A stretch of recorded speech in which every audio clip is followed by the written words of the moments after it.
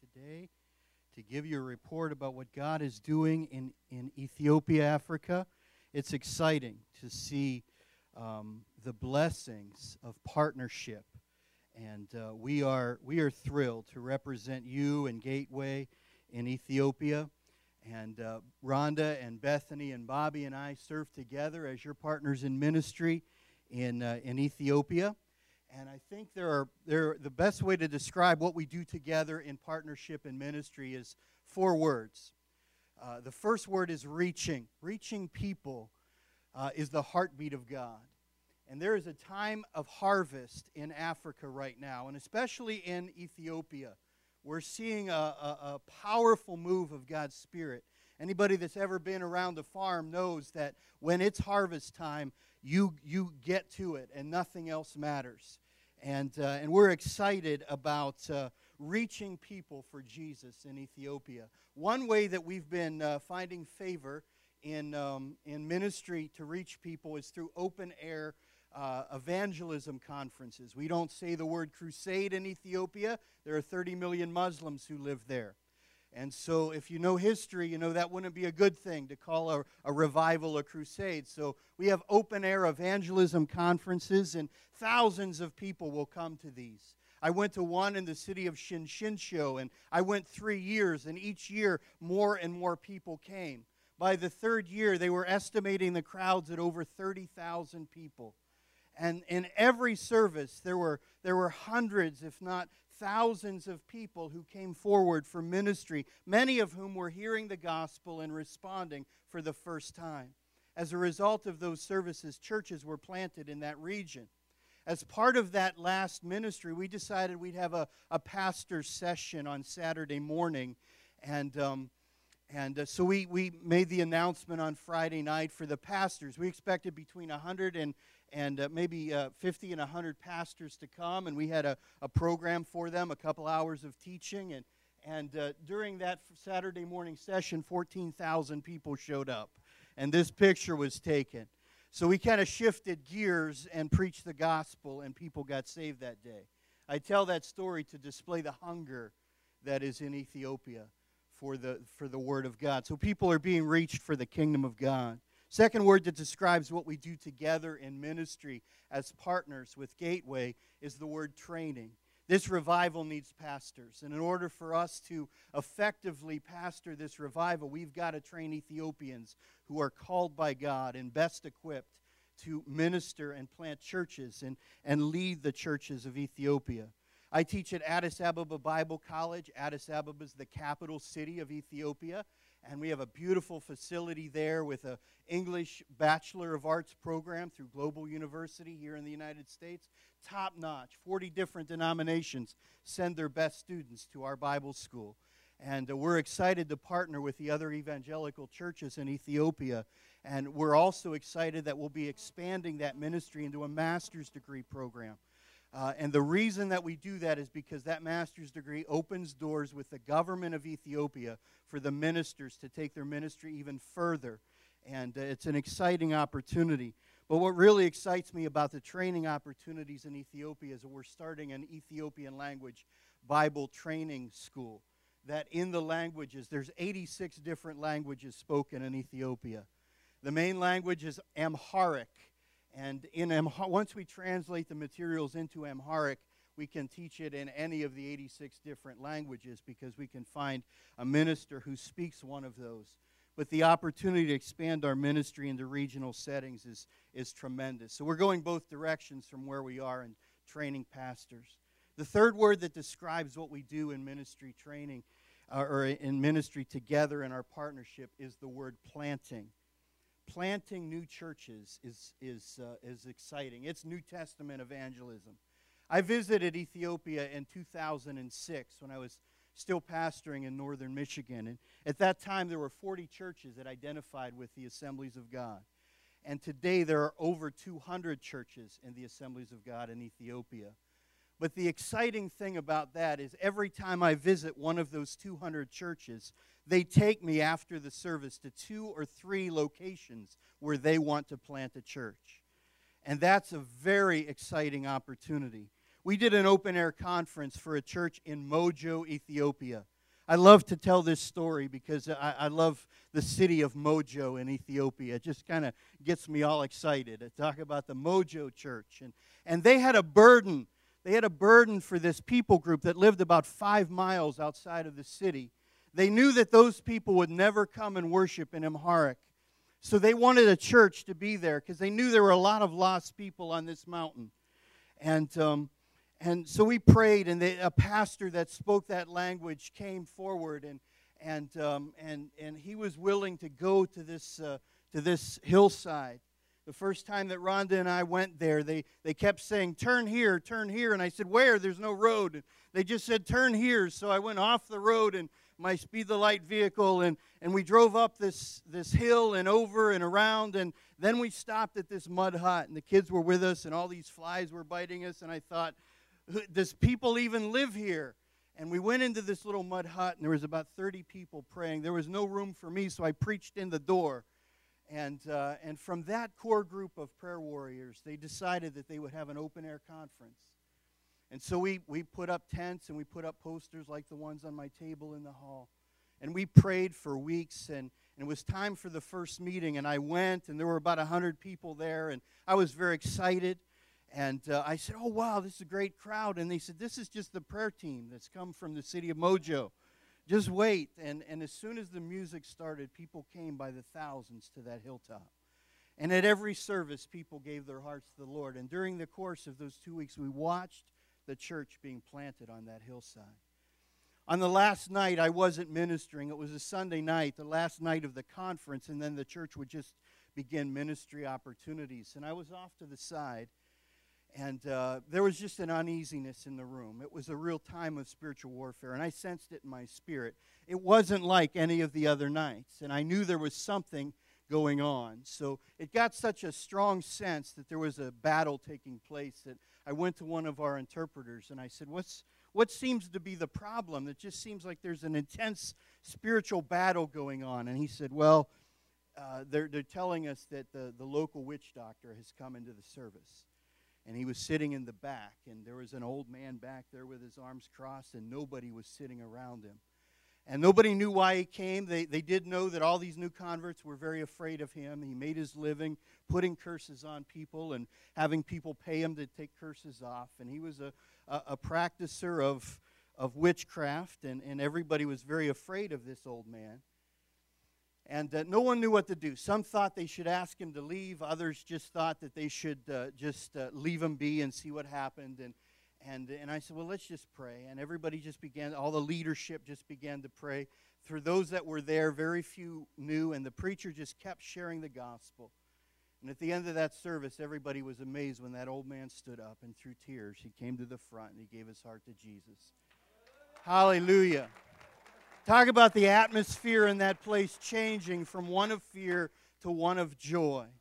And by this time, I had come to the front, and I was looking out. And as word spread back as far as I could see, it was like waves of people just began to run, because they were staying pretty far off because they knew what was happening. But when God got the victory, they ran to the altar and gave their hearts to the Lord. It was an amazing opportunity to watch the Lord plant a church on that hillside. The fourth word that describes what we do together in ministry is the word touching. Ethiopia is a desperately poor place. I can't describe the poverty. Even if you saw it, you would have a difficult time finding words to describe the hopelessness and despair. 80 million people without hope. But we can do what Jesus asked us to do and offer a cup of cold water in His name. And when we do that, when we reach out in Compassion Ministries, we have the privilege of stepping into the lives of those who have no hope and giving them hope.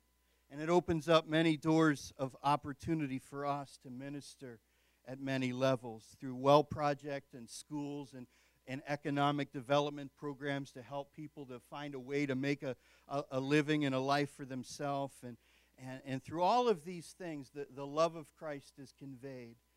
And it's a wonderful privilege to partner in Compassion Ministries in Ethiopia. We can't have one of these four ideas without the other. Reaching, teaching, planting, and training, or touching ministries all go hand in hand. It's the gospel, and it's what we do because it's what Jesus told us to do. There's a passage of Scripture in Psalm 68, verse 31. The second part of that passage of Scripture says Ethiopia will quickly stretch out her hands to God. And I firmly believe that that powerful prophetic promise tucked away in the Psalms is taking place in the world that we live in. And it's because of your generosity, and it's because of your faithful giving that we have the privilege of partnering with you to see people in Ethiopia stretch out their hands to God. You know, I learned some important lessons in Ethiopia, and I just want to share a couple of those with you this morning as I talk about the ministry there. I want to stretch out my hand to God. Do you? I want to walk in the favor of the Lord. I want to be as close to God as I possibly can be. And I learned some important lessons, and I hope that as I learned these lessons, as I stretched out my hand to God, that it will be a benefit to you. These four truths come from Joshua chapter 1. Joshua chapter 1 and verse 5 gives me a promise. Verse 5 says, "No one will be able to stand up against you all the days of your life. As I was with Moses, so I will be with you. I will never leave you or forsake you." Simply put, God will never leave us. He's always with us. He has promised His presence will be with us. You can stretch out your hand to God with confidence because no matter what difficulties we face in life, we know that God will be with us. Half of the population of Ethiopia. Could I get somebody to get me a little bottle of water? I'm just having some allergy issues. Half of the population of Ethiopia are Ethiopian Orthodox Christians. Don't let that name deceive you. The Orthodox Church is split from the Roman Church before the Protestants did, and that church in Ethiopia has distorted the good news of the gospel to the point that one young man, when given an opportunity to receive a tract at a healthcare ministries outreach, was very angry and very upset. He was a faithful Orthodox Christian. And he took the materials that we had given him that talked about the grace of God, and he threw them down in the dirt and said, "I don't need your Jesus. I worship Mary." So you can see the deception of religion.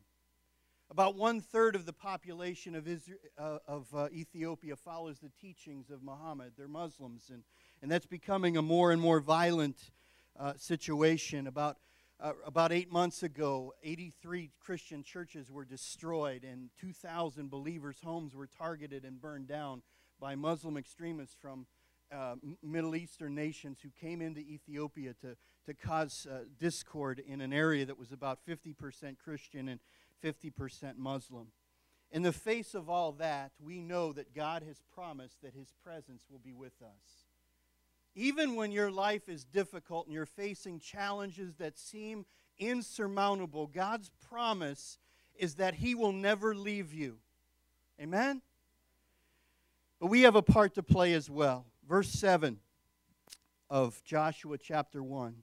"Be strong and very courageous. Be careful to obey all the law my servant Moses gave you. Don't turn from it to the right or to the left, that you may be successful wherever you go."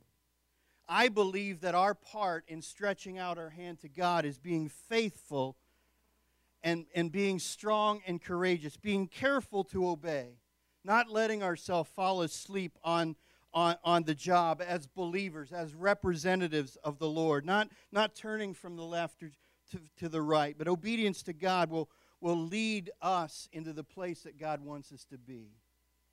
So God has promised to be with us, and He's asked us to be faithful. The second thing that I learned, and I hope that will be a benefit to you, is that in order to stretch out our hand to God, we have to live our lives according to the Word of God. Verse 8 of Joshua 1 says, "Do not let this book of the law depart from your mouth. Meditate on it day and night, so that you'll be careful to do everything written in it. Then you will be prosperous and successful." On June 10th of this past year, we had the privilege and the opportunity to introduce the Full Life Study Bible in the language of Amharic. It was first introduced in China in Mandarin, and they began to call it the Fire Bible. And because they said there's fire in that book. And these Pentecostal study notes are such a powerful tool for pastors who just have the call of God and very little formal training. So to have this study Bible in their hands is a privilege. And we were able to bring in a container 10,000 Amharic study Bibles into Ethiopia. And it's because of our partnership together that these things happen. It was a 14-year project. Life Publishers said it cost more and took longer than any other Bible they've ever done. And I believe it's because of the strategic location of Ethiopia. And now that we have it there, I'll never forget that evening when we gave 200 away to one invited guest from every denomination that would come. And many of them just wept as they received the first leather Bible many of them had ever held in their hands, and for all of them, the first study Bible they'd ever seen. There's a copy of the Amharic Fire Bible in the hall, and I encourage you to take a look at it. Do not let this book of the law depart from your mouth. As they wept when they received this Bible, I saw some of the more studious ones gather in small groups and just begin to look up passages of Scripture. And then look at the notes and begin to understand. And there were others who just grabbed on and hugged us and thanked us and just to see the tears in their eyes. And for us, our challenge is to read and study the Word of God, to make it a part of our life, to memorize it. Finally, I think the thing that we can do in order to stretch out our hand to God is in verse 9 of Joshua 1. Have I not commanded you, be strong and courageous? Do not be terrified. Do not be discouraged, for the Lord your God will be with you wherever you go. Again, he gives that promise to us again, but listen to that phrase. Do not be terrified. Do not be discouraged. I believe that if we want to stretch out our hand to God, we have to overcome fear and discouragement. I think those are two of the biggest tools of the enemy. I had some youth pastors from Western Michigan and Holland come and do some youth ministry training in Ethiopia, planting youth ministries in local churches across the capital city and even out into the rural areas. And they did their training in the daytime, and at night we took them to local churches in the area. And one of them was ministering at a new church plant that we were part of. I think we touched about every piece of steel in that tabernacle, and we painted a lot of it, and we lifted them all, and that church has since planted 2 other churches, and it's about the same size as this auditorium, a little larger maybe, but every Sunday 1,000 people will gather for worship there. But their biggest service is the Friday night service, because a lot of the university students will come. And during one Friday night service, when I had these youth pastors here, there was an Orthodox church down the street, and somebody there thought it'd be a good idea to come and throw rocks at the evangelical church. So the men were standing outside the wall, and they were throwing rocks at the church. And it doesn't just bounce once, but it bounces all the way down, so you get to hear it 5 or 6 times. And there must have been a few of them because the rocks were coming. It was at the end of the service. Me and the youth pastors were off to the side. Our part was done, but God was moving powerfully at the altar.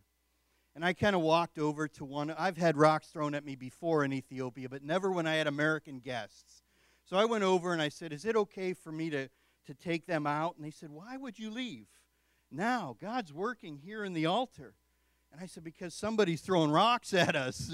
And I thought, well, okay, we'll stay. And I went back real confident, and I said, it's okay, to the Americans. And then a few minutes later, one of the rock throwers got lucky and got one under the eave and through the glass window. And it broke the window. All the kids were sitting on that side. And the pastor came to the mic, and I thought, well, this is it. Now the service is going to conclude. And all he said was, I want all the kids to move to this side of the building, and we're going to continue to let the Lord minister. And I began to think about how many times the enemy throws rocks into our life to cause fear and discouragement, to get our eyes off of what God is doing and onto his lies. When God wants to minister to us, the enemy is going to throw rocks into your life. He's going to throw rocks into my life. And if we focus on the rocks, we're going to miss what God has for us. That service continued on, and God moved in a powerful way at those altars. But I'll never forget that if we want to stretch out our hands to God, sometimes we have to overcome fear and overcome discouragement, because what God is doing is much more important than what the enemy is doing. And maybe you've got rocks in your life, and it seems like they broke a window, and they're right in the middle of your living room. And I want you to know that God's presence has never left you. And just like He is in Ethiopia today, He is here. And there's a community for you to reach. Be strong, be courageous. Let the Lord minister. Bow your heads with me this morning. If you're here today and you sincerely want to stretch out your hand to God, I'm going to turn this over to Pastor in just a moment, but if you sincerely want to stretch out your hand to God, His presence will never leave you. All we have to do is simply obey Him and give our life to Him. Walk with Him. Be careful to obey everything, because it will lead to success in life. In order to know what God expects of us, we have to be students of the Word. Do not let this book of the law depart from you. But even in that, the enemy will throw rocks into our life, and we have to overcome fear and discouragement in order to be the people that God wants us to be. Thank you for your faithfulness in giving to ministry in Ethiopia. But if you give your heart to the Lord this morning, He will not only change the nations of Ethiopia and the nations of the world, but He'll change your world. He'll change your workplace. He'll change your school. He will step into your life, and you'll become a vessel that touches the lives of those around you. And my prayer for you today is that you will have the courage to stretch out your hand to God. So as an act of obedience and just a symbol before God, not for anyone else to see, if you want everything that God has for you, will you stretch out your hand to Him right now? Hallelujah. Hallelujah. Hallelujah. Father, I pray for those who are taking a step of faith and saying, God, I want everything that you have for me. I pray that you would just meet them right here. And Lord, promise them that you will never leave them. Let that promise from your word come so alive in their hearts that they will stand on that promise, and they will claim it as their own. That they will be careful to obey your word, that they will study and know your word, and that they will overcome fear and discouragement. I pray this in Jesus' name.